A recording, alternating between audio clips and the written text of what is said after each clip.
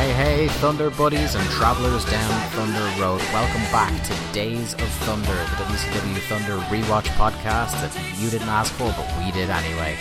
I am your cartographer, charting the journey down Thunder Road, Dave Ryan, and I am joined by my ever-faithful co-host, Stagger Lee Malone. Lee, how are you? I'm not too bad. How are you, Dave? I'm doing pretty good. We got some cool news to kick off the show. As this is Days of Thunder's debut on the Pro Wrestling Only podcast network. I'm really excited about this move, Lee. We've kind of been putting this deal together the last couple of weeks, talking behind the scenes with Tom and the gang from Pro Wrestling Only. It feels like, before we kind of get into our show and even what Pro Wrestling Only do, it really feels like a good home for us here at Days of Thunder, I think. Oh yeah, I think PWO is absolutely the perfect fit, or Days of Thunder is the perfect fit for PWO, if you will. The guys, they love their history of wrestling, and shows like us, like Through the Years, like Greetings from Allentown. I mean, I just think we fit perfectly within that scope. Yeah, so you can check them out at ProWrestlingOnly.com. They've also got pretty active forums on there. A lot of podcasts, as Lee just mentioned, on the website as well. Just a quick up the top for Days of Thunder listeners, regular listeners to this point. What does that mean for you?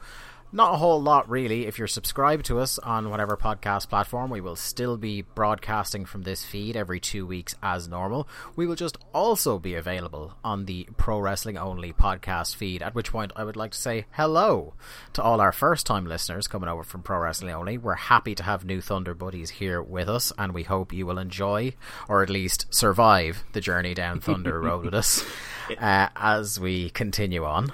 It is an arduous journey.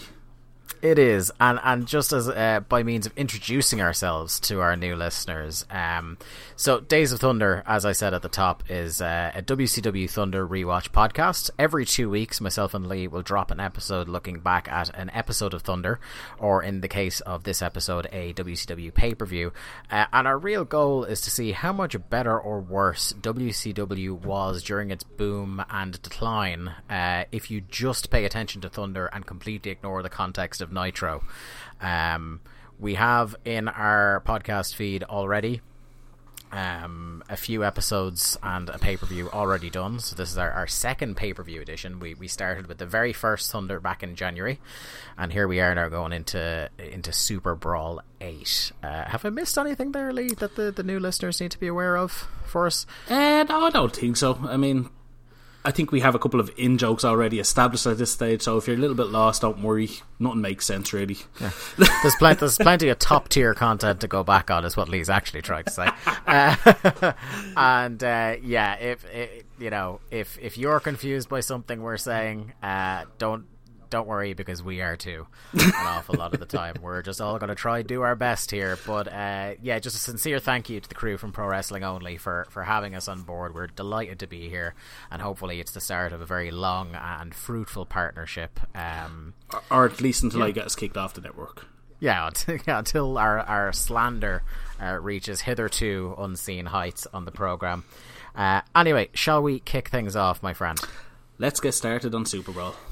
This is Super Brawl 8, coming to you from the Cow Palace, famous pro wrestling venue in Daly City, California. One of, if not our first proper iconic wrestling venues on Thunder Road. I think it is, yeah. I mean, it's definitely the biggest venue, I think, so far that we've seen.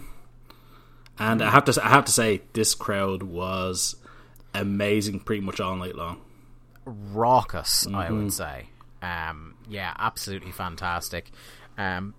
This pay-per-view was broadcast February 22nd, 1998. As I said, it's the second pay-per-view on Thunder Road here, and our main event, the match that was talking them in the door, Lee, was the supposed biggest rematch in the history of our sport, Sting and Hulk Hogan for the WCW World's Heavyweight Championship. How were your hype levels coming into this pay-per-view? I suppose that's a good place to start. I was looking forward to it. I was looking forward to us finally having an established champion for the first time in this podcast. Yeah. I mean, to go 2 months without a champion is pretty stupid. Yeah. But finally, we're going to get a clean, decisive winner between Hogan and Sting, and we will have an undisputed WCW/NWO World Heavyweight Champion. Indeed. Before we start to run down the show, another thing that we've started doing the last couple of weeks, because about 2 or 3 weeks ago, this show broke us, and now we need to subsist on an adult beverage or two as we enjoy our WCW. Lee, what do you have your Super Brawl 8 paired with this evening? I'm kind of following in your footsteps on this one. I've got a Rockshore. Oh, hello. Yeah. After my ringing endorsement. I should say I have a pair of Rockshores. Beautiful beer. Beautiful. Yeah. Lovely, refreshing from the fine people at Guinness. I, this evening, am going with a Blue Moon Belgian White. I have gone on record on this program as saying as I'm a fan of ales. I am an alesman, so I have gone with Blue Moon, which is one that was it's kind of it's here and there, dotted all over the place here in Ireland, and it's gotten quite popular. But I think I had my first one ever about a week ago. Quite enjoyed it, so I said I'm going to bring this to the podcast. I don't like the overtones of Manchester City in the name. Yeah, indeed. Yeah, with the exception of that, though, it's a fine beverage, I must say, almost in spite of the city association. We are starting off with a video package. Not quite. It was moody enough, but not quite the gothic horror thriller video package that we got at the start of Snickers Sold Out last month. Hyping up this Hogan Sting great rematch. The only thing really notable for me in this video package was Sting being referred to as, I believe, the Vindicator of the Sky. Yeah, it was a bit weird. They said there had been a great darkness fall over WCW, and Sting was somehow the light, and yet he lives in the shadows. It felt like, so it would have been around this time that WWF were doing a lot of the Blassie video packages and the real kind of real pompous, melodramatic. Now, I say that, but I did love them, and I do still kind of love those packages, but they were a little much, you know. And this feels like a Saturday Night Live parody of that, you know. That I think what they're actually trying to do is just ape it and do a better version of it, but what they've done is kind of almost make fun of it, because it's not nearly as good as the pompous WWF ones, in my humble opinion. I think the best thing you can say is they've done a WCW version of it, and that's pretty much all you can say about it. It does what it says on the tin there. Our commentary team for tonight, Tony Schiavone, Iron Mike Tenay, and Bobby the Brain Heenan.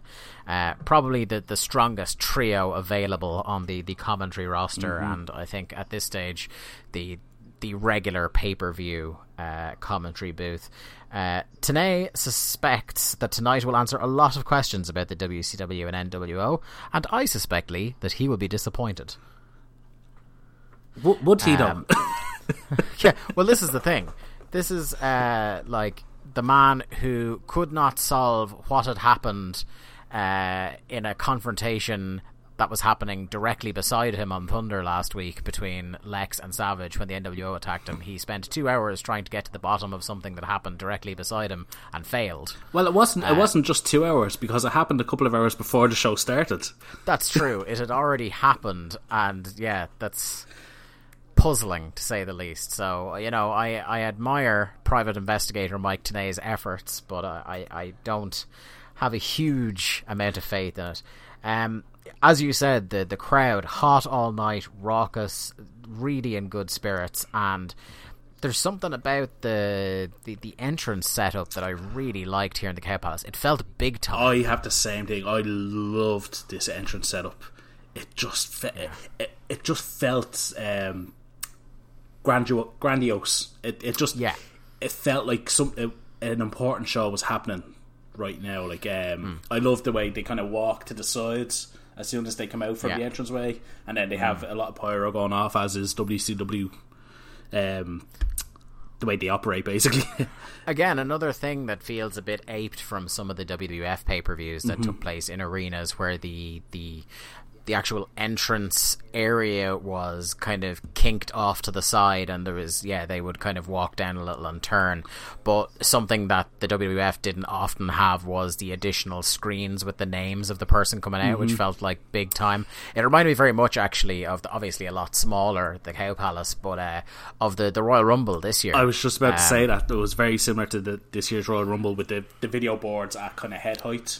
Yeah. Really good look. Yeah, added to the feel of things. We're starting off hot here, in a manner of speaking. Booker T, with his Iron Man performance on this show.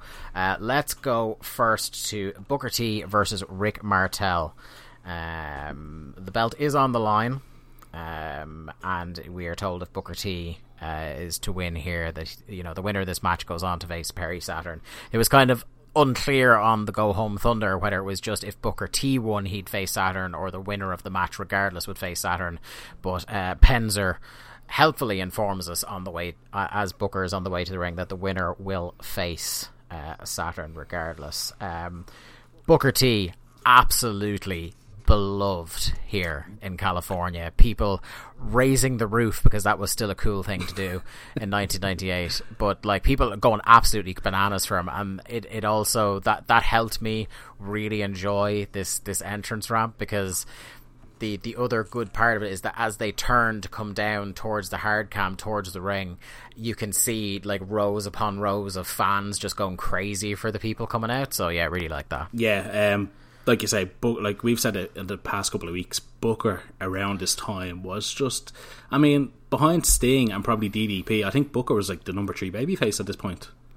I would find it very hard to disagree with you on that. Yeah, that's for sure. So he comes out, Rick Martel out. Now, we talked about how Martel at this point has clearly slowed down a step, isn't the athlete he used to be, can still hold his own for sure. And this match absolutely starts off hot. People are going crazy for everything Booker is doing. There's one point, like a couple of seconds into this match, where Booker just throws a jab with his right hand and people lose their reason. Really, really fucking excited.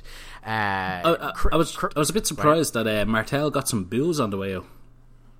Yeah, and I think not really for want of, because he's not kind of being overtly a dick on television. I think this is just down to Booker's our guy, so fuck you. Yeah, and I'll have to say Martel did lean into it in the match. He was a lot more heelish than we have seen previously.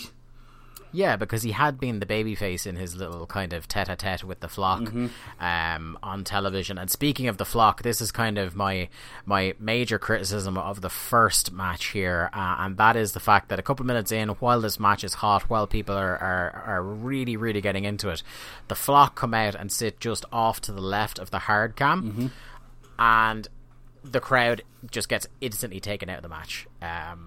Huge portions of the crowd are just focusing on what the Flock are doing and not focusing on the ring, and I really feel bad for Martel and Booker, who really had the crowd in the palm of their hands to that point. Yeah, it was weird. It's always a bit weird to have, like, stars of the show sitting in with the audience, because they're always kind of watching to see if they're doing anything, if they're reacting, are they going to jump the rail, are they going to get involved. It's a weird one, but I mean, don't get me wrong, it's the Flock's gimmick. That's what they do. Yeah, look, it's an established thing, and in some ways it is an interesting thing. Like, it is part of their character, and I get that. It's just a bit disappointing, and it took me out of the match as well, because not only are people kind of not paying attention to the match and not really reacting in the way they should, and kind of softening the wider reaction in the arena to the in-ring action, but as well as that, them being distracted makes me distracted, where I'm just like, what the fuck are they looking at? Like, are the Flock actually doing anything? And they weren't really. They were kind of just sitting there. What did you think of Lodi's message on his back? What was it? I kept trying to catch what it said, and I missed it. Mars needs women. I'm not sure how Snickers will feel about this Mars endorsement, but, Was this... because was this around the time that like self-help book Men Are From Mars, Women Are From Venus popular? Is that what he's referencing there? Come on, Dave, I'm not that old. Yeah, this is I seem to remember that being I don't remember the book. I never read the book, but I remember like a lot of 90s sitcoms would make jokes about the book, so that's why I assume it must have been quite popular in 1998. But yeah, anyway, the match was decent, back and forth kind of action. Booker won with a Harlem sidekick off the top rope, which looked really good. Yeah, did you? Martel jumped into the sidekick, and I did like that the commentary kind of put over Booker as inexperienced as a singles guy, and really like pushed that Martel with his experience could beat Booker at any moment. Yeah, the commentary, it's got to be said, I think they did a sterling job tonight. Throughout. Some of the kind of more story-laden kind of bullshitty angles, like NWO stuff later on, you know, there's only so much they can do to polish a turd on that one. But some of the matches, and I do have a lot of this down in my notes, some of the matches where they actually just start explaining the match and the story of the match is exactly what I want from pro wrestling commentary. I was in fucking commentary heaven for a lot of this. Yeah, I thought they were perfect all night long. I'm gonna be really annoyed when this commentary starts going downhill. I think that's gonna be the real sign for us when things are getting bad. Because this really, like, maybe it's just been so used to crappy WWE 2019 commentary, but this is the way a 3-man boot should work. Yeah, and we had a grim look into the future of commentary later on, but we'll get to that. As Booker wins, Saturn immediately runs in and jumps him, and we have the start of our second match. Perry Saturn versus Booker T. Really, really liked this kind of like him jumping Booker immediately at the bell works so well for that kind of what they're trying to do with the flock and with Saturn. It makes so much sense, and the kind of it added to the, you know, this was the time of Car Crash TV and not being able to predict things and swerves left, right and centre, but this was the kind of like sudden bit of action and jolt of energy that you weren't necessarily expecting, but as soon as he jumped him and the bell rang, you're like, this makes complete sense. Oh yeah, like it's that kind of like, oh, the bell rings, you think you're going to get a celebration, and Booker will come back, you know, an hour later, still a bit tired but ready to go. And yet Saturn is, because that's the advantage of him being right there at ringside, he straight away jumps him straight into the rings of Saturn, straight into a series of roll-ups. Like, Saturn is desperate to become TV champion, and it sets up perfectly the story of Booker fighting from underneath. Yeah, which is exactly what they want to establish, you know, Booker as this guy that never gives up. And I thought this match was fabulous. I really fucking loved this match. Like, as a two-parter, this is not to discredit Martel's efforts in the first match. I thought this whole segment, shall we say, was absolutely fantastic. So as you said, yeah, he jumps Booker and immediately tries the rings, tries to finish him as quickly as possible, then tries to beat him down. There's a bit of kind of a walking brawl going on. It's funny, they go to the outside and Booker is attempting to, as you say, like, Saturn has the upper hand, and the commentators are selling like he's already been through a 10 or 15 minute match here. He has not got a lot left in the tank, and they had already been selling, as you said, how he's kind of relatively inexperienced. So you're going, I don't know how Booker's going to get out of this one. So Saturn would beat him down and beat him down and beat him down, and then he'd maybe fire up once or twice and then get put down again. So they're on the outside. I noticed during this point when they were kind of walking brawl outside that there were ECW chants going. I didn't notice them. Which was very like California. I would not have expected, but I am certain I heard ECW chants just for a few seconds. Here. One thing I did notice though was a guy in the front row on the hard camera sides had a briefcase with him. It looked like a silver briefcase. Was he going to cash in? And it had stickers on it. So I don't know. Like, is this some kind of hitman that let his kids, you know, decorate his briefcase to, you know, seem inconspicuous? It's one of those like Halliburton briefcases. Yeah, it was very weird. But you know, this is 1998 San Francisco, so who knows?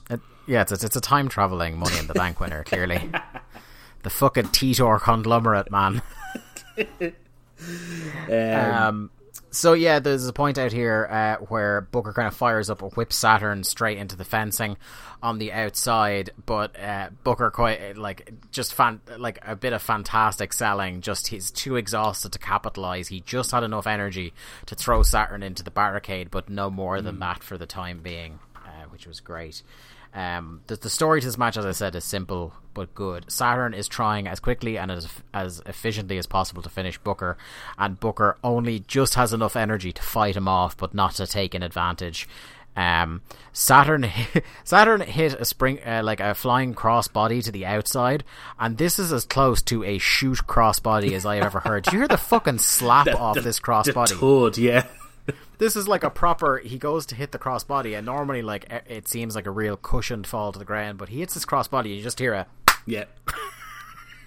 I felt bad for Booker on that one, 20 minutes into 2 matches. Yeah, and he has the full weight of Perry Saturn landing on him from a couple of feet high. So here's another thing I really loved about the commentary tonight. Even despicable heels like Perry Saturn who jump Booker at the bell and start beating him down and trying to finish him efficiently. Even though that's kind of cynical and unsportsmanlike, they're still putting over what a tremendous competitor Perry Saturn is in his own right. Mm-hmm. They talk about his strength of character, reminding people that he came back from what should have been a career-ending knee injury last year. Mm-hmm. So that was awesome because you're getting a little bit more into the Perry Saturn narrative there. They're not kind of doing this Shades of Grey stuff where he's not a bad guy, he's not a good guy. He's definitely still a bad guy, but it's kind of like he's a bad guy, but you respect him as a tough bastard, Yeah, I mean, I think that's one thing that we've found in the couple of shows we watched, that they've been fairly consistent that the Flock are actually good wrestlers. It's just they're being led astray by Raven, and nobody can quite understand why. Yeah. Could you imagine if they tried to do a Flock type stable on Raw in 2019? Isn't that what Baron Corbin, Bobby Lashley and Drew McIntyre are? Yeah, I guess so. They'd be ending up in those kind of terrible comedy skits like the Poor Revival are at the moment, with the itching powder and shit like that. Just somebody forced them into a shower or something. Or good holy Christ! I did. Did you notice Booker did the La Parka bump in the corner? He did, yeah. My favorite bump that keeps getting taken on Thunder. I love it. Yeah, proper. And Bobby was about to say something about a bump, and he corrects himself. Yeah, and says, where is it? I have it written down. He says, instead of saying bump, he says fall. And I just thought that's brilliant. Heenan, just instead of using an insider term, just corrects himself to sound to give the layman's term, shall we say, instead of giving away the worker's term. Yeah, I'll tell you what, this is still at the point where brain is quicker than a hiccup. Mm-hmm. There's a point at which in the closing stretch of this match, Booker attempts to do his rebound crossbody off the top rope. He does the step up spring back crossbody, and as he's trying to do it quickly, he loses his footing, and without missing a beat, Heenan is explaining that it's just down to exhaustion. The guy's been out here nearly half an hour at this stage and he's just got nothing left. He tried to go for everything and got nothing, which was just a real professional way to cover up on what was obviously just a kind of a slip in the footwork there. I'll tell you what, Booker hits one hell of a missile dropkick off the top rope in this match.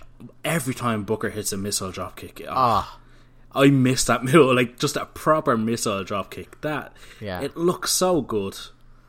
It's one of those things where we kind of we've gotten away from the simple but unbelievably well executed spot in a match. People freak the hell out, and rightfully so, about the Okada dropkick of legend, about what an unbelievable dropkick he hits. But for the most part, the kind of fundamental spots like that, people aren't that concerned nowadays about hitting really good looking versions of them. Fucking Bob Holly used to hit a sweet ass dropkick all the time. I'm pretty sure he used it as a finish for a bit. Yeah. Randy Orton hits a fucker of a dropkick as well. A good looking dropkick is just one of them things you just go, the whole chef kiss, mwah. It's just beautiful, just crisp. Yeah. Like really, really like that shit. I was just going to say, and there's a bit later on in one of the matches to come later in the show where, again, just simple little things that you don't see anymore. And I'll get to it when we get to the match. But yeah, no, just you saying simple little things just reminded me. Yeah, Shivani gets word from the back that Martel has torn his MCL in that first match. A rough injury, to say the least. Speaking as somebody who tore an ACL once, and I know from my kind of following of sport that MCLs are no laughing matter either. That would be the end of Rick Martel's career, basically. Yeah. It's such a shame because, like, he didn't do anything. It's one of those things, which I think we mentioned in the program before. You could be doing the simplest things in wrestling, and that's when you get the career-ending injuries. You know, there are people who will do unbelievably outrageous stunts. Like Joey Janela is a great example. Like the amount of crazy shit he's done in his career, and it was a very, very simple move off the top rope that he did his leg in last year. Yeah. And I have to say, like, if Martel had that injury going into the match and then put on such a good match with Booker, I mean, you have to commend him for it. And if he did suffer the injury in the match and still finished it, again, you have to commend him for getting through it, you know? Yeah. What's the stupidest injury you've ever gotten? Oh, God. Was that an oh god you have loads to choose from, or an oh god you don't know if you want to disclose how stupid it was? I think I busted my nose walking into a glass door once. That's probably the stupidest thing I've done. It was actually a shop door. It wasn't even one at home where I could hide. It was like down in the shops, and turning to talk to somebody thinking the door was in front of me. But yeah, I haven't suffered many injuries, so I'm kind of lucky in that sense. I saw a guy in my class. We were on the way to a cinema trip in school, and he broke his nose off a stop sign. Oof. But then, he walked into it full pelt, and then on the way down, like he kind of like staggered and fell, and basically took a bump into a car on the way down. And like once we realised he was okay, it was the funniest thing that had ever happened. But I suppose my most comedic and probably the most serious injury I ever had in my life, and still to this day I suffer from it. I was on a trampoline about a week before my junior cert, which is this exam that you take when you're about 15 or 16 in Ireland, in what would be the end of middle school in the States, I guess. And yeah, I was on a trampoline, and I decided to try and bounce really quickly, like while everybody was mid-bounce, I was trying to get an additional bounce, and the entire force of the trampoline came up through my leg, snapped my kneecap in half, and tore my ACL off the bone. Yeah, and that was like 3 or 4 months of rehab before I could even walk on it. Jesus. And yeah, it ended. Like I had a football career to speak of. Like I was going to be playing for the school team the following year, but I can't play football anymore because of that. It's the same injury pretty much that ended Roy Keane's career, the cruciate injury. Fuck, that's bad. Yeah, still have loose cartilage floating around in there to this day. It's good times. I mean that puts to shame me like breaking my nose the day before I go on holiday, but like. Oh yeah, if there is an embarrassing yourself story, I definitely I'm up there in that one. Jesus Christ, I was the worst part about it was that I was in the middle of a babysitting gig when it happened. Oh no. Yeah, for my cousins, so I ended up having to like strap up my knee for the night because it's like the parents are away. I can't just I've got to go to the hospital now. Small children, you stay here. That had to be a pretty bad night. Oh yeah, like I literally, when I got to A&E the following day, they had to cut me out of my trousers because that's how much it had swollen up. Oh no. Yeah, it was a bad time. Jesus. Actually, not to derail even further, but the best part of the whole thing was that my granddad brought me, or no, he came to sit with me in the waiting room before I got I got brought in for the X-ray and stuff like that. And my grandmother was travelling in Scotland at the time, and he rang her. He didn't know that she had no idea that anything had happened to me, and he opened the phone call with, so yeah, David's been here in the hospital for 5 hours now, and you know they haven't seen him yet, and he looks awful and stuff like that, and then kind of just hung up on her. Oh no! Without giving any further context. Like, he wasn't trying to, like, you know, he wasn't trying to be, you know, have a joke or anything like that with her. He just is. He assumed she knew. Yeah. And then just kind of hung up on her because I think the doctor came in or something like that. And apparently, like, my grandmother nearly passed out at the dinner table. God. Yeah. Anyway, back to the match, I guess. Well, Booker won.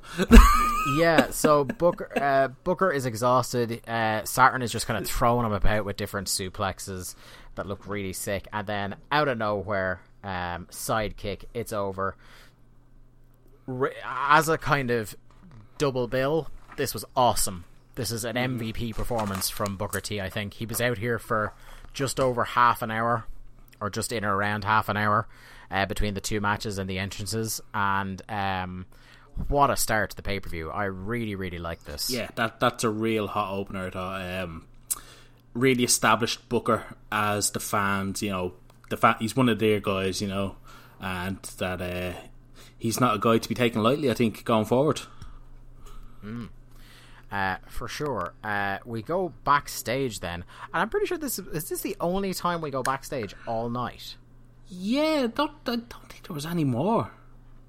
That's, considering what this company would become, that's incredible. Well, a 3-hour broadcast and they go backstage once. This was a really good pay-per-view, not to get too far ahead of ourselves, but I really enjoyed this. So yeah, I mean, I really don't think there was many. I don't think there actually was any more cutbacks. No, I think this was it. And it wasn't until like the very end of the show that it was like, oh yeah. So this is Tony had what I want to give this the line of the night. We don't have an award for line of the night, but if there was one, it would be Tony Schiavone as the segue to go from Booker celebrating to this segment. Says, we're going to go backstage, as I understand it, and see what's up with the internet. Yeah, that was quite the 1998 line. So it's Jericho sitting backstage in the WCW.com room with Stagger Lee and a first and unfortunately not last sighting of Mark Madden. Yeah. Now, this was a while before the rise of the TV's best-looking big man character he would go on to portray, and thankfully his commentary tenure was kept, if I recall correctly, almost exclusively to Nitro. Oh, thank God. As far as I know, because around the time, if I remember rightly from when I'm a child, and again, we don't look up context on this show, if I remember rightly from when I was a child, when he was on commentary on Nitro, we had Scott Hudson and Stevie Ray on Thunder as the second and third men on the booth, and I'll tell you what, that's a slight improvement. You know, like, if I have to pick, you gun to my head and pick a bad commentator from WCW, I'm having Stevie Ray all day. Yeah, before I'll have Mark Madden. Madden was not good, and I'm glad to hear that he probably won't be on Night or on Thunder too much. Yeah. So yeah, Jericho's back here. Not much to remark about this little, because this segment is over as soon as it started. Except to say, one, Jericho wearing the belt, obviously, and two, this room was uncomfortably small. Did you notice how close Mark Madden and Stagger Lee are sitting to Jericho in this? Oh, they were like literally sitting on his shoulder. yeah, they're on top of him. Like, it was sharing the one laptop. Yeah, that was brilliant. It's so, like, they're trying to seem, oh, hey, we're cool with the internet, we're doing web chats and stuff like that, but, like, just something as simple as how close they were sitting together and how small the room seemed just made it look really fucking rinky-dink. I wonder if anyone listening to the show actually listened to any of those WCW, like, live on WCW. What was it, AOL or... Yeah, something like that. If you were, please do. And if you have any thoughts on either shows we have covered, have yet to cover, or are currently covering on this program, please do drop us a line at WCW Thunderpod on Twitter. We really do like hearing back about what people thought of shows or anything like that. But yeah, I would like to have illuminated for me what some of these web chats were like.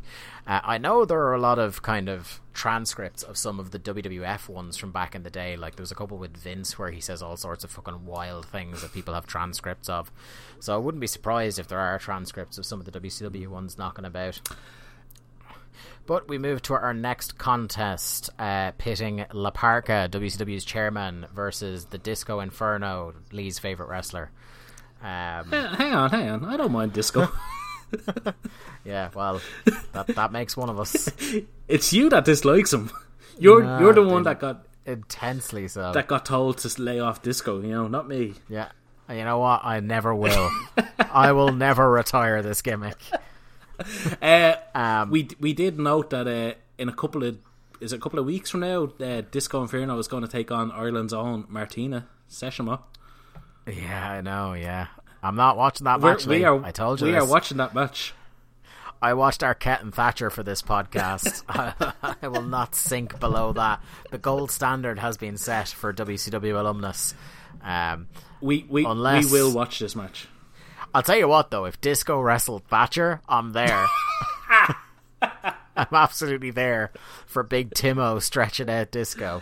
Fuck it. How is Glenn Gilberti a thing in 2019? For fuck's sake, like... it's genuinely upsetting to me. Impact Wrestling's Glenn Gilberti, get that right. Oh my giddy aunt! Fuck this. Do you know who he's gone into a feud with in Impact? I know he was in a feud with Scarlett Bordeaux. Okay. Is that still ongoing? Or there's maybe spoiler alert for the tapings, but Glenn Gilberti is in a feud with Tessa Blanchard. Oh, he's just doing the I wrestle women gimmick, pretty much. It's probably going to lead to Jordan Grace murdering him, which I'm fine with, I guess. But it's not nearly that. Look, I have pitched for our local promotion, OTT, the idea of excellent clown of a man, Charlie Sterling, running with the gender-neutral title before getting an absolute whooping off Jordan Grace. I'd much prefer to see someone like him in that slot than Glenn Gilberti, but whatever.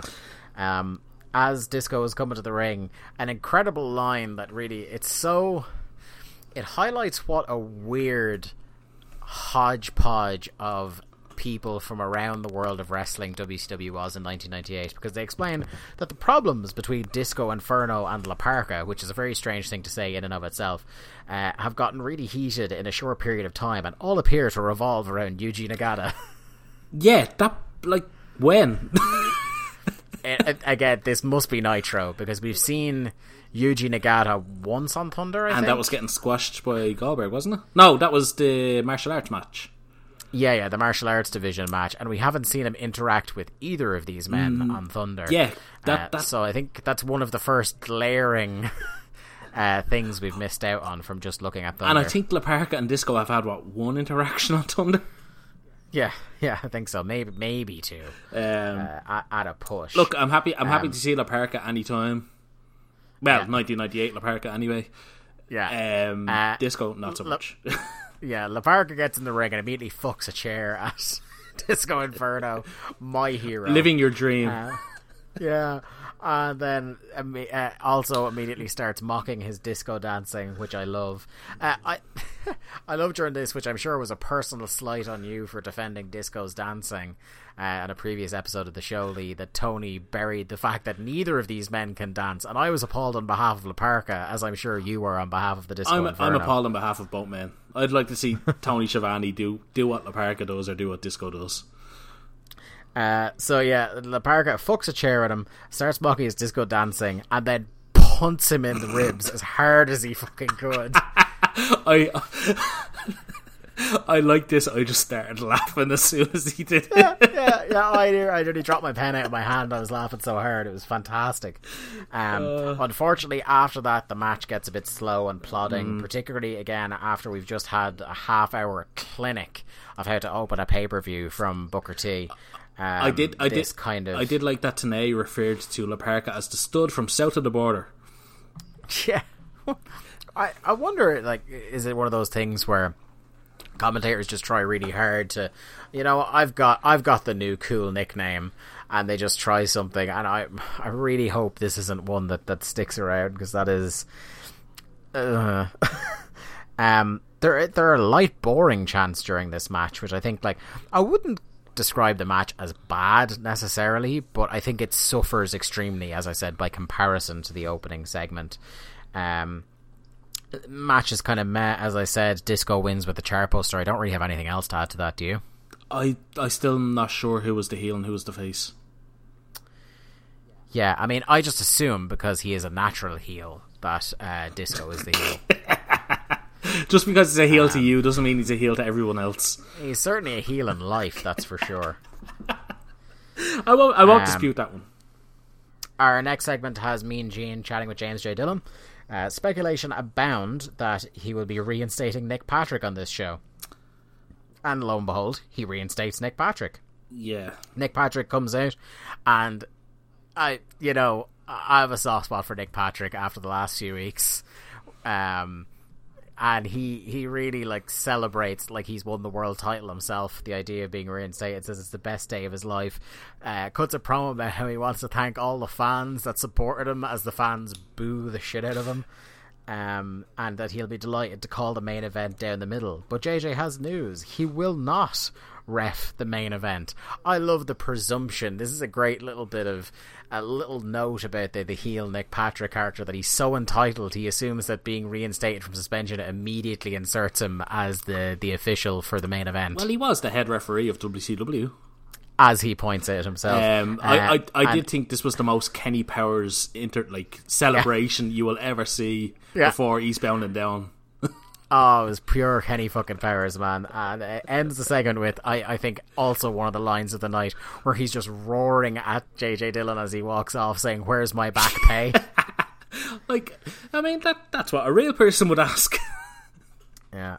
We had been teased just before this segment that there was a special added contest that hadn't been advertised before the pay-per-view, and here it is, as Brad Armstrong faces Billy Big Time. Goldberg is here. This is the first time, I think, on our podcast where he is referred to by Bobby Heenan as the man.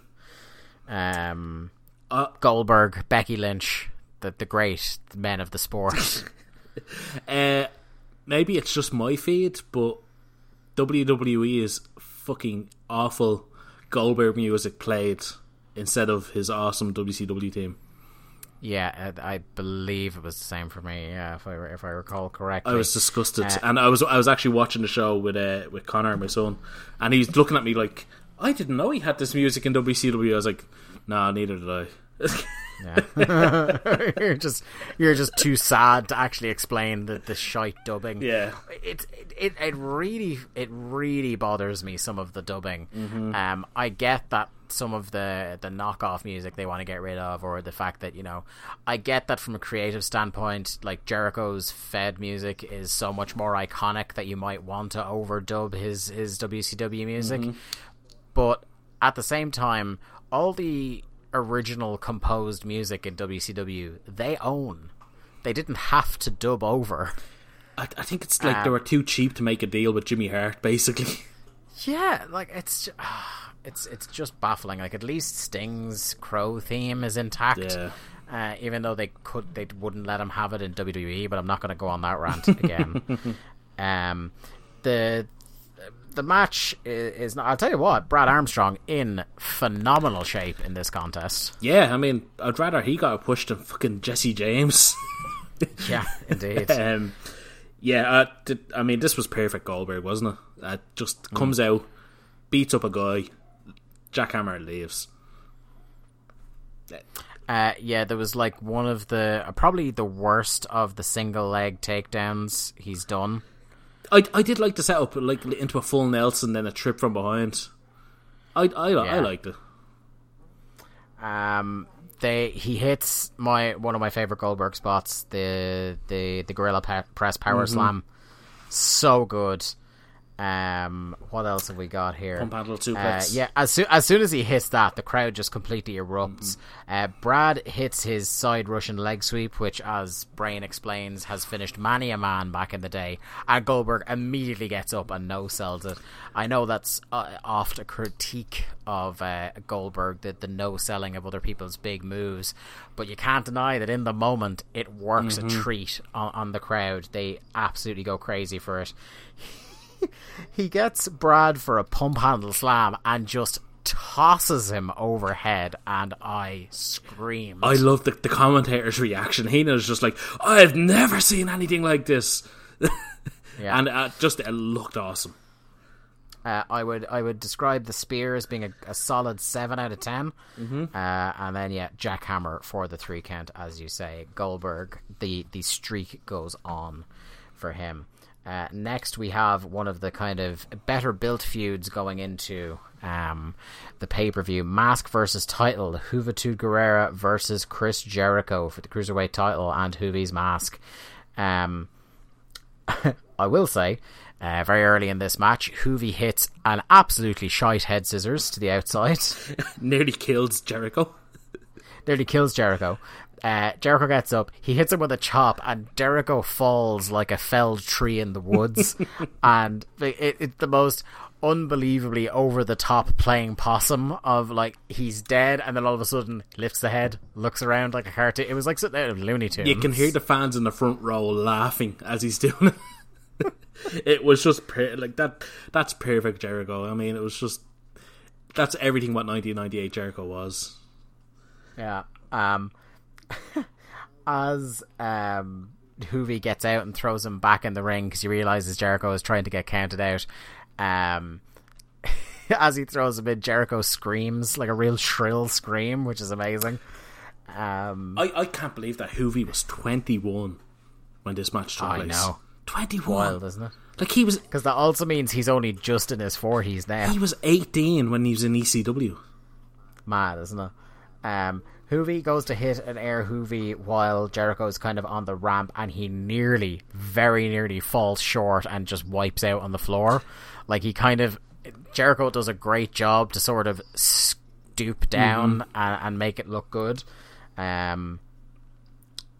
Nothing else I really have to add to that part of the match. There's a 450, a pin, but Jericho grabs the rope. Juvi thinks he's won. Jericho nearly catches him with a roll up. Then they do some near falls. There's a bit of Juvi awkwardness here. Again, he's a guy who he goes for the spectacular, but oftentimes a lot of his fundamentals look a little bit shaky. Jericho, in a really cool spot, reverses a Rana attempt into the Lion Tamer, and Juvi verbally submits. That was a great looking Lion Tamer, by the way. Yeah, it was. They're all great at this stage of his career because, again, he's in the cruiserweight division, so he's wrestling a lot of guys who are physically smaller than him. So he's able to get that high angle Lion Tamer on them. It's awesome. Yeah, I'll agree with you. It was like it was a good, not great match. And coming in, I would have expected a little bit more from both of them. But it was fine for what it was, and it paid off the feud. Jericho on the mic, then he starts taunting who he called Quasijuice to remove his mask. Juvi sells it all so well. Like, he looks in the camera and says "I love you" to his family.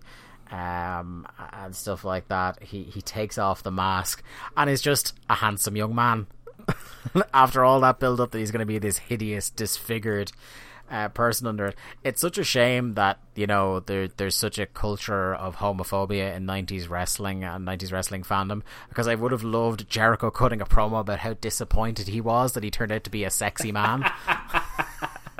I think Jericho could have made a lot of hay out of a promo like that. He could have got another month of promos about how I was promised that he was going to be hideous and I was going to embarrass him. But now I want to give him the mask back, like being all. Yeah, now I want to see if he's free for dinner. The go-to was always the Eddie Guerrero thing with the where the luchadors rob his wallet. And he has the lineup. Yeah. That's always the go-to for somebody reacting to somebody losing their mask, I think. Yeah. Oh, great stuff. I think the nadir of this show is up next. Mongo versus Bulldog, which you and your notes, as we tweeted out at WCW Thunderpod, you wrote, "No!" and I wrote, "Oh dear." And that was the match. Yeah, that was pretty much the match. I don't have a whole lot to say about this. I really enjoyed at the start of this match how Tony, at this point, because they didn't want to pay attention to this match, they were talking about the NWO angles and the Savage and the Lex stuff from Thunder last week. And Tony wonders aloud if that angle where Savage is beaten half to death and carried out the ring to be beaten some more on Thunder and the Go Home show, Tony wonders if that would, and I quote, sit well with Randy Savage. To be honest, I didn't concentrate on this match at all. Even the commentary couldn't save me on this one, so I totally missed that. Spare a thought for poor Davey Boy in this match as well, who is bumping around like a crazy person for Mongo to make him look $1 million, and it's just shite. I did know that Davey worked over the hands of Mongo. Yeah. Shades of Pete Dunne. Yeah, and there's a point. This culminates at a point where Mongo takes the 3-point stance and kind of crumples up a little because his hand is fucked up, which makes you think, how much weight is he putting on his hand at the 3-point stance? Because from what I understand about the 3-point stance is that you want to put like a fair bit of weight into your legs to give that push off so you can charge out at them. I'm pretty sure he's doing it wrong if that's why he's putting all this weight. I mean, this match did give us a shoot style Davey Boy Smith. Yeah. Finishing the match with a Fujiwara armbar of all things. Fujiwara armbar and a weird kind of Mongo didn't tap sort of situation. Because he is the Steve Austin of WCW, of course. Yeah, that was fucking weird, and it makes me worry that this feud must continue. Anyway, let's get away from that shite. Benoit versus DDP rematch. Yes, sir. Yes. I smiled so much because that, as we talked about, that has been the best match on Thunder, best singles match on Thunder so far, and I felt robbed of a proper finish and a few more minutes at the end of that match. Commentators down to serious business. This was the absolute, if I was to pick a point in this show, you're hearing us put over the commentary huge so far on the pay-per-view. If you want a good crystallized version of that commentary, it's during this match. They are fucking brilliant. During that, they talk about this is one thing I really like, and this could be the wrestling nerd in me, because Lee, both of us are big fans of mat wrestling and the kind of the human chess element to the grap sometimes. Like we said, we're big fans of Tim Thatcher, we're big fans of Zack Sabre Jr., Daniel Makabe, lots of these kind of mat technicians, Jonathan Gresham, you name them, we're fans of them here on the program. But I have always loved when commentators break down moves. Yep, fully agree. And they talk about the versatility of the Diamond Cutter, and they're talking about how, like, every time we see Page, he just hits the Diamond Cutter from somewhere new. There is no situation under which he cannot hit the Diamond Cutter. And they talk about how it makes for a very interesting matchup, because Benoit needs the arm to lock in the crossface, but if you're thinking strategically, you need to stay away from Page's arms, because you get too close to his arms, wham, the Diamond Cutter hits you.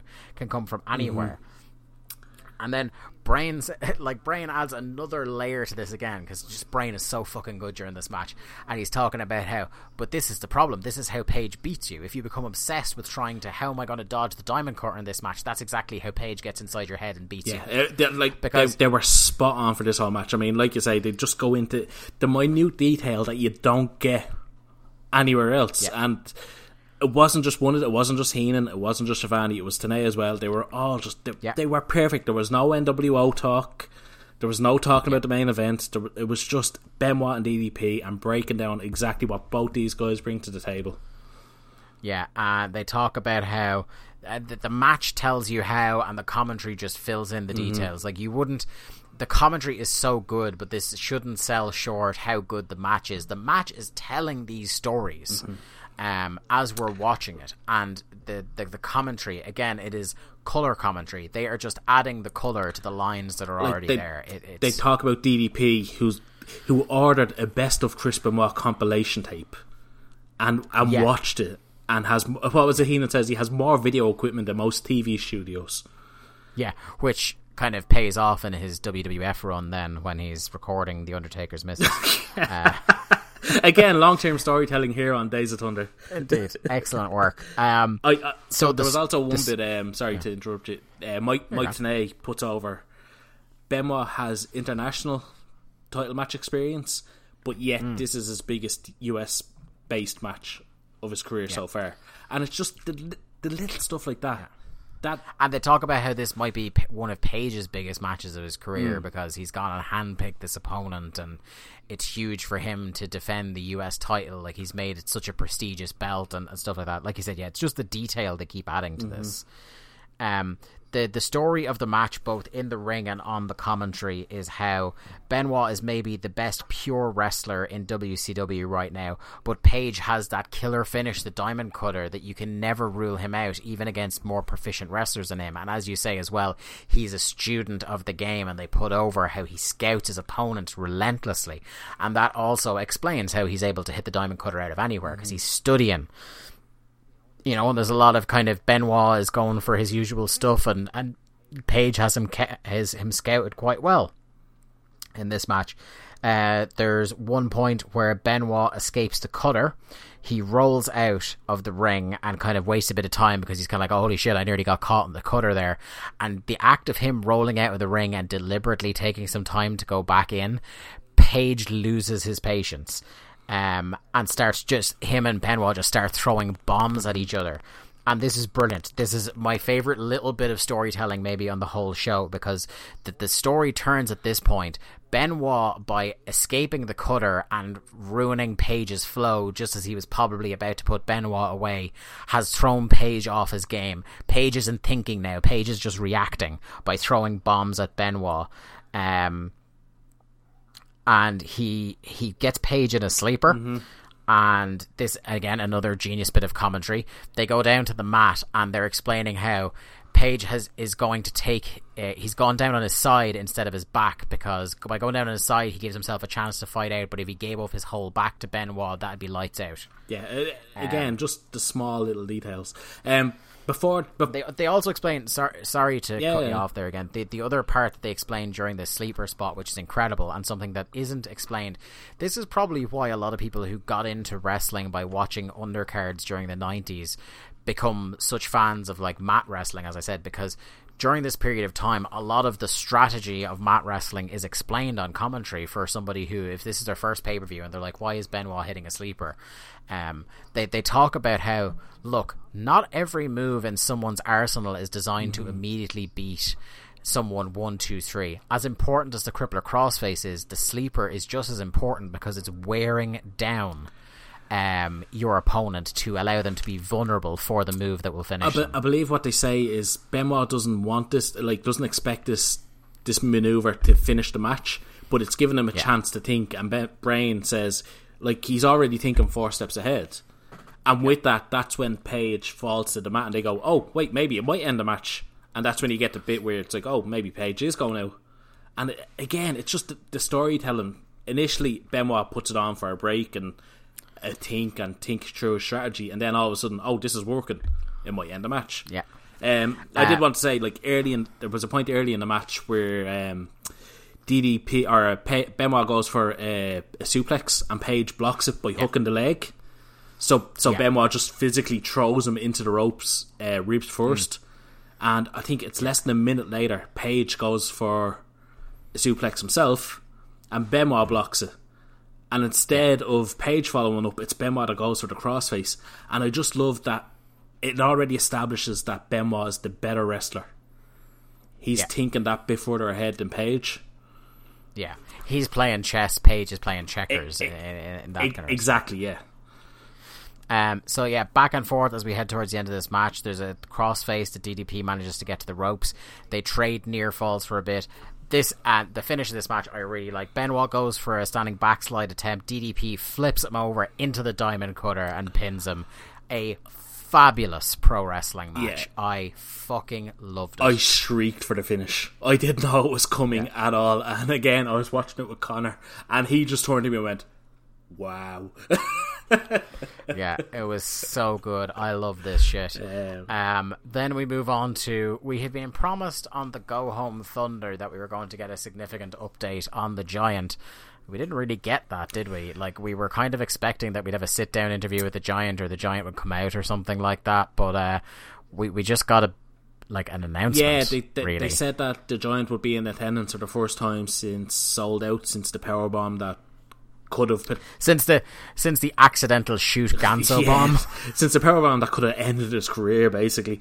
But Schiavone said he was passed a note during the DDP Benoit match that basically said Giant had some travel issues. I think a flight was cancelled or something like this, and he wasn't going to get into California until Monday morning.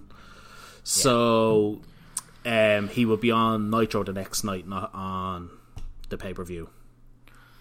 And instead we got a lovely in memoriam video of the Giant. Yeah, like this is the first time I was kind of hamming it up as a bit of a joke. Ha ha ha, that video made it seem like Giant died.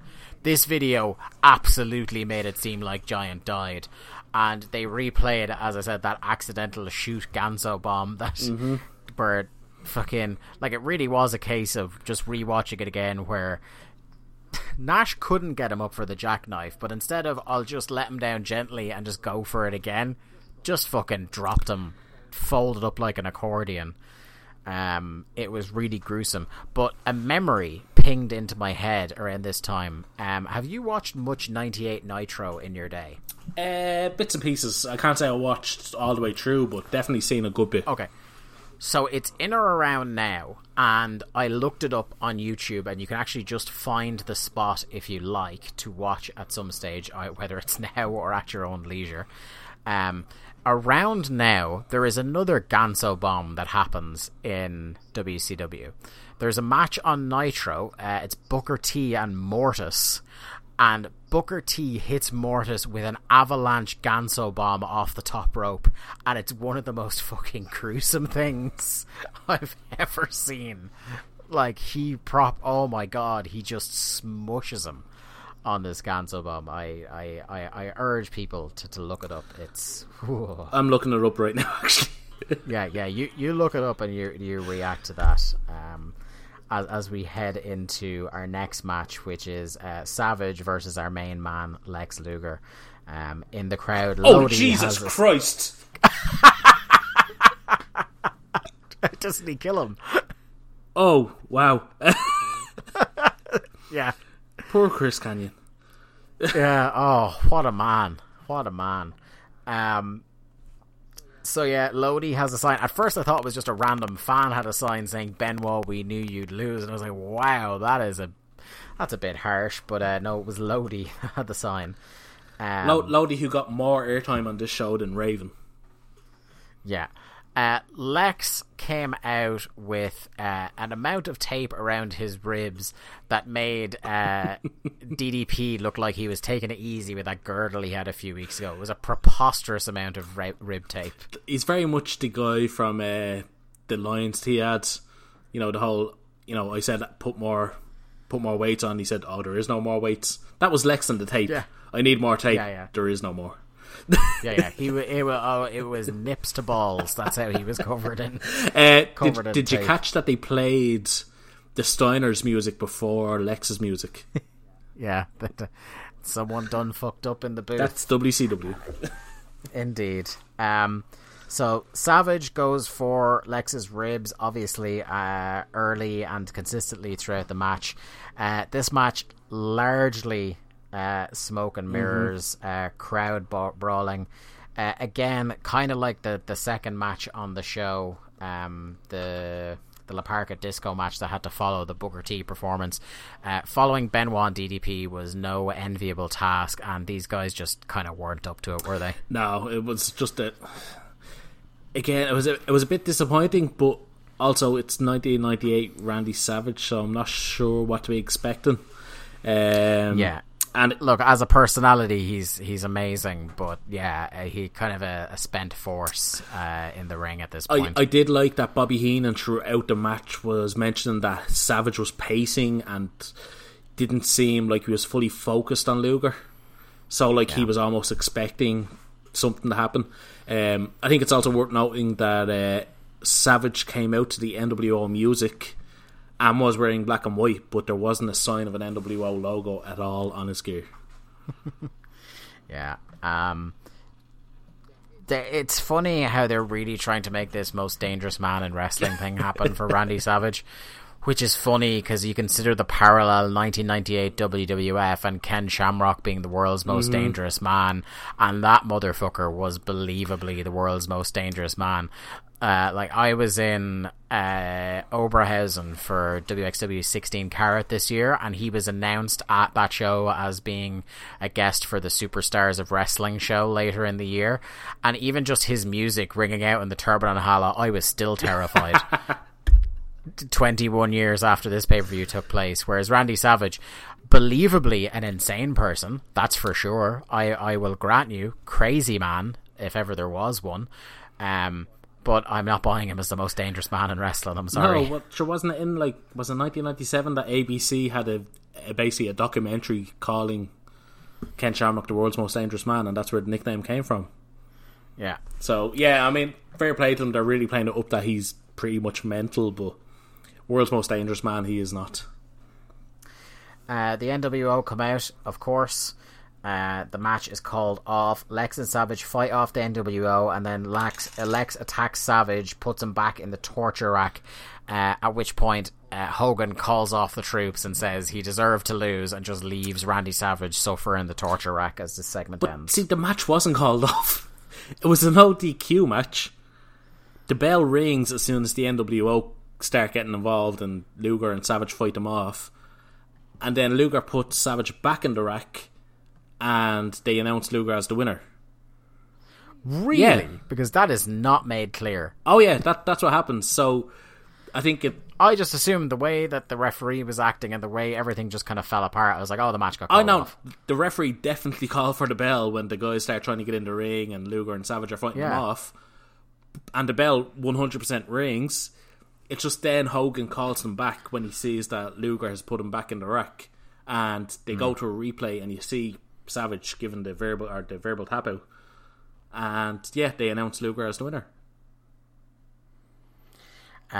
We move on then. Speaking of NWO drama, we've got the tag title match as the Outsiders with Dusty Rhodes defend against the Steiners with Ted DiBiase. There's not much to this match, really, is there? It just served a story. There's entrances and a turn. That's basically what this match is. I think obviously we try not to look too much into what happens on Nitro and not knowing what happens on the pay-per-views, but I think this is such a monumental turn that we both knew what was happening here. Yeah, we kind of, this is one of those from our reading of Death of WCW back in the day, or like the bits I remember from when I was a kid, because this is before I start watching Nitro regularly, but I think maybe at this point from magazines or whatever I am aware of WCW. Or just if you turn on the network and the thumbnail has Scott Steiner lifting up Scott Hall and Kevin Nash's arms. yeah, that's a bit of a spoiler.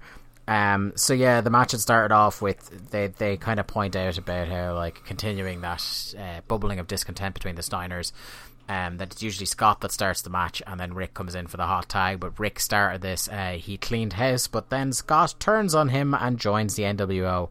I think it was pretty well done. Like, they were doing their usual poses and everyone was doing the barking along with the dog-faced gremlin, and then just Scott hits him with the axe handle and starts beating him, and there's a moment of genuine pure shock. The crowd, it takes them a second to react, because they just, even though we, with the benefit of hindsight, knew it was coming, I think they were still shocked. And obviously, knowing it was coming, I was kind of watching Scott's reactions and his mannerisms. Yeah, and it's one of those when you know the turn is coming. It's like, you pick up on the little things.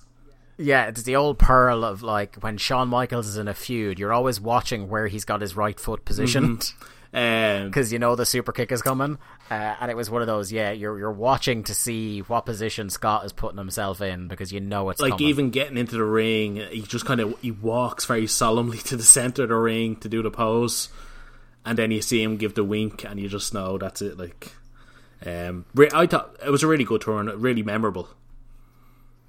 Yeah, really good, and just at the start of this, I'm excited to see the evolution of this Scott Steiner character, knowing what he's about to become. And the bromance with him and Bagwell. Yeah. Really excited for that.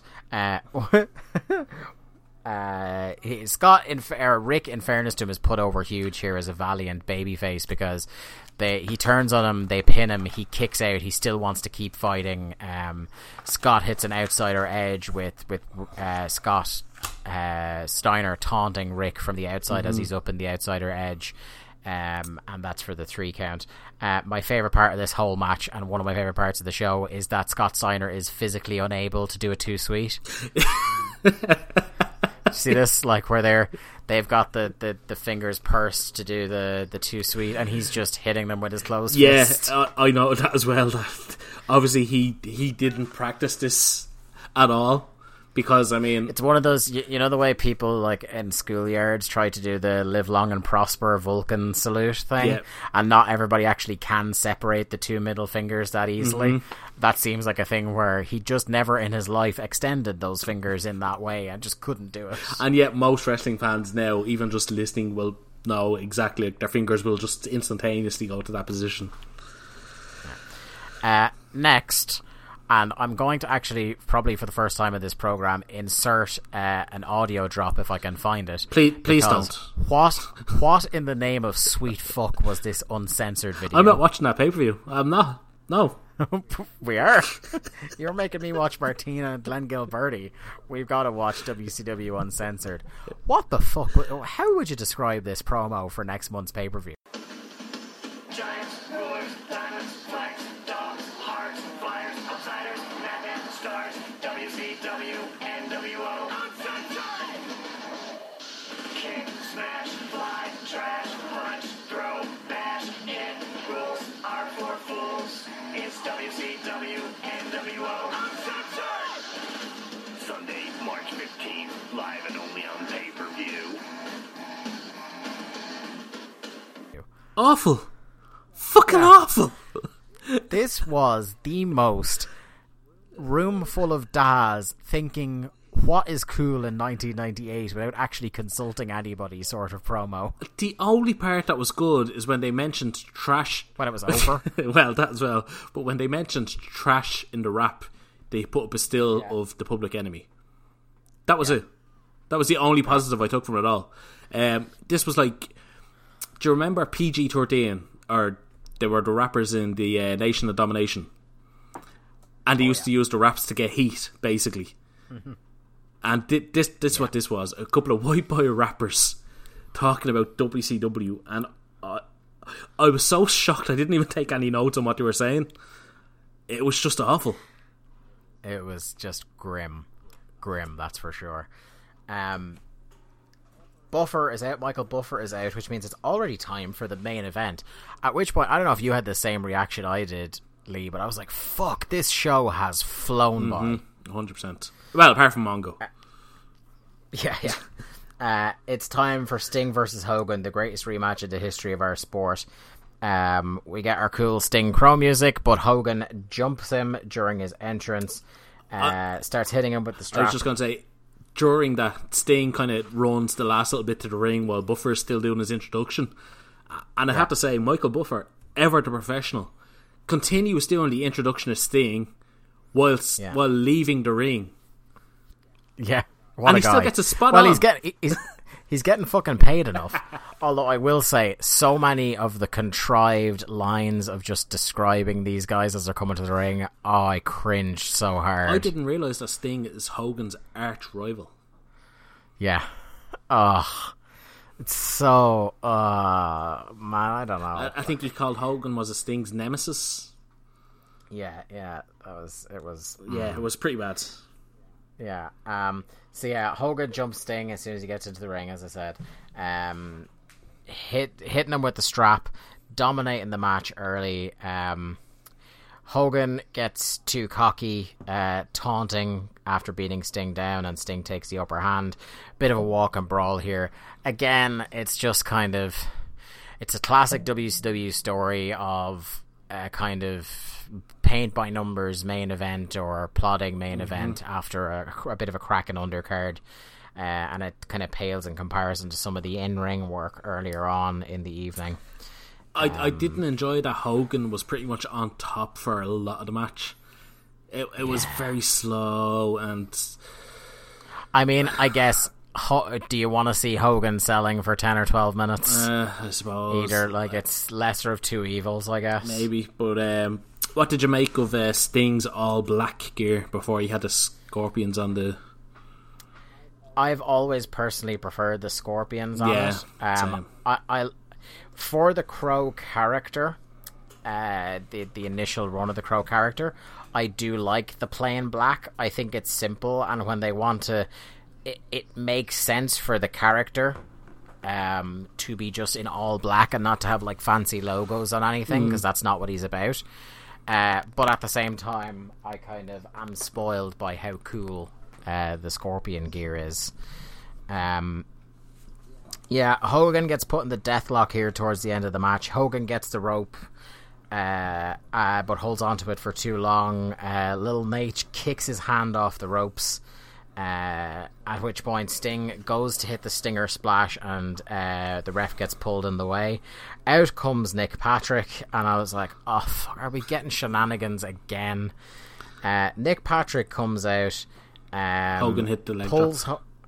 Hogan hit the leg drop, hits the fucking slowest 2 count. Like, if he fuck the 3 count last month, his Nick Patrick's counting is so fucking weird. It's so different to every other referee. It's so, like, I don't know, he just doesn't, like, the arm is kind of bent in towards him, and he's kind of patting them. It's a weird cadence, and it's, everything about it is just seems pretty unnatural. And I can't say I'd ever noticed it as much as I did during this match. And that's probably because, like, with the stuff off Starrcade and all that, that I'm paying attention more to his counting now. So yeah, Patrick pulls Hogan off of Sting. There's an interesting point here where, like, it seems like Nick Patrick is trying to call it down the middle, and Hogan is like, but it's me, implying even further that at one point Nick Patrick was in the pocket of Hulk Hogan. What did you make of Hulk Hogan's world's slowest schoolboy roll-up? Oh, it was mortifying. I've seen glaciers move quicker. Oh my god, it was poor, to say the least. It was as if it had been slowed down, as if he was doing this roll-up in treacle. Patrick pulls Hogan off Sting. Sting hits 2 Stinger Splashes and a Scorpion Death Drop. In, I think, maybe my favourite Hogan spot I've seen on the show so far. On the way down, he kicks his leg out and knocks Patrick over and injures his arm. The NWO comes out. Sting valiantly fights off the NWO. And during this kind of palaver, where I had kind of in the back of my head going, oh well, this is it, like, it's just the NWO are out and this is all over, Savage comes out with a spray paint can, KOs Hogan, and Sting wins. Yeah, not quite the triumphant if he had just pinned him after 2 splashes and a death drop. It was really anticlimactic, wasn't it? Yeah, like I feel like they should have just, after what they did with the Nick Patrick and everything, they should have just given him the win. Like, Hogan was on offense for most of the match. He dominated Sting. Sting gets a slight comeback, and he still can't beat Hogan cleanly. Like I know he got the pin and he got to spray paint Hogan, and that was kind of like the payoff, but it really didn't start off, not that they could have after Starrcade, but it really didn't start off his reign as champion at all well. It was just like, it was a spray paint can. I mean, not that I've been hit with many of them, but I can't imagine it would KO anyone. Yeah. But look, they got over the line. They put the belt on the guy who they should have put the belt on, so at least they got there, you know, even though it's by means I would not have gone for myself. It was a disappointing end to what I thought had been a really good pay-per-view in general. Yeah. I suppose that's where we should go now. So that's the end of the pay-per-view. Roll credits, and I still get tickled by the fact that WCW pay-per-views had end credits. But tell me your overall thoughts on the pay-per-view then. I really enjoyed it. The hot start with the 2 Booker matches, the DDP Benoit match, which I think is the best match we've seen anyway in the history of the podcast so far. Jericho Hoovy was okay. The Goldberg squash was everything you want a Goldberg squash to be. Yeah. The Steiner turn, again, a very memorable moment, if not a good match. But I mean, everything else was kind of like, yeah, it was there, it was fine, you know. Yeah, I would be inclined to agree. I really enjoyed the pay-per-view. I thought it was a much improved outing from Snickers Sold Out. The show flew by at a clip. This pay-per-view broadcast flew by more than every episode of Thunder so far. Nice. Everything that should have been given time was given time. As we remarked on earlier, there was one backstage segment this whole show, and it was about 20 or 30 seconds long, which is incredible. You know, when you think about what this company becomes, the fact that in an entire broadcast they only do one backstage segment. And I think that JJ Dillon segment was like the only proper interview promo segment. Like, I know there was the brief Scott Hall promo before their match, but that was about it, really. Like, everything else was thrown to the announcers, and they just kind of set you up for the next match or whatever. Yeah, and the stuff I didn't like, with the exception of the Mongo and Davey Boy match, all the rest of the stuff that wasn't great didn't outstay its welcome, you know? The Steiners Outsiders match lasted just exactly as long as you needed. They just did the story stuff and got it over with. And I'm much less annoyed about a match that the bell rings and immediately they do the storyline stuff and it's over, rather than if they had a good 10-12 minute match that I got invested in, and then they pulled the rug out from under you. At least they didn't waste my time. They got in, did what they needed to do, and got out. So I appreciate that. It wouldn't have made any sense for Scott to fight Hall and Nash for 10 minutes before turning on Rick, you know. So that was very well done. Yeah, and with the exception of, as I said, that Mongo match and the decision with the finish in the main event, the right guy won, but in the wrong way. I really like this pay-per-view. Lee, give me your winners and losers of this show. Winner of the show is Booker T. This was a star-making night for him.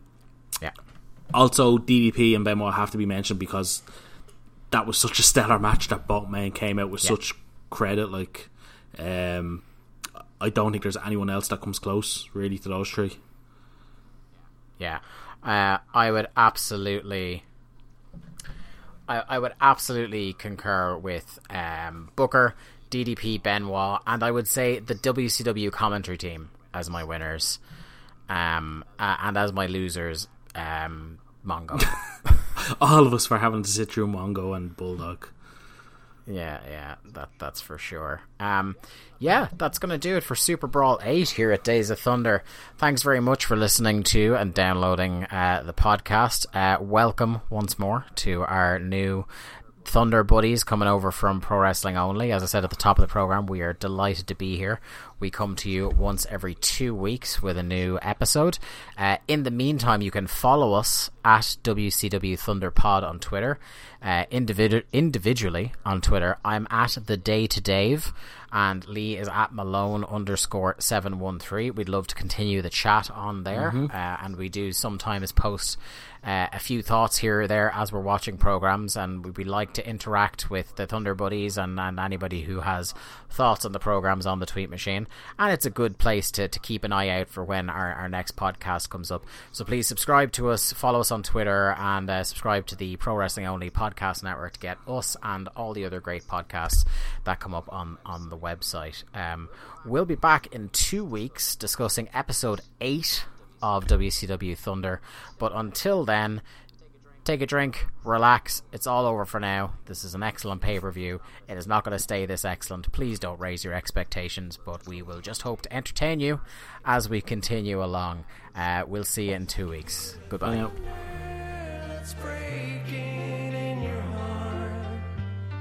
I can see through the scars inside you. I can feel the thunder that's breaking in your heart. I can see through the scars inside you.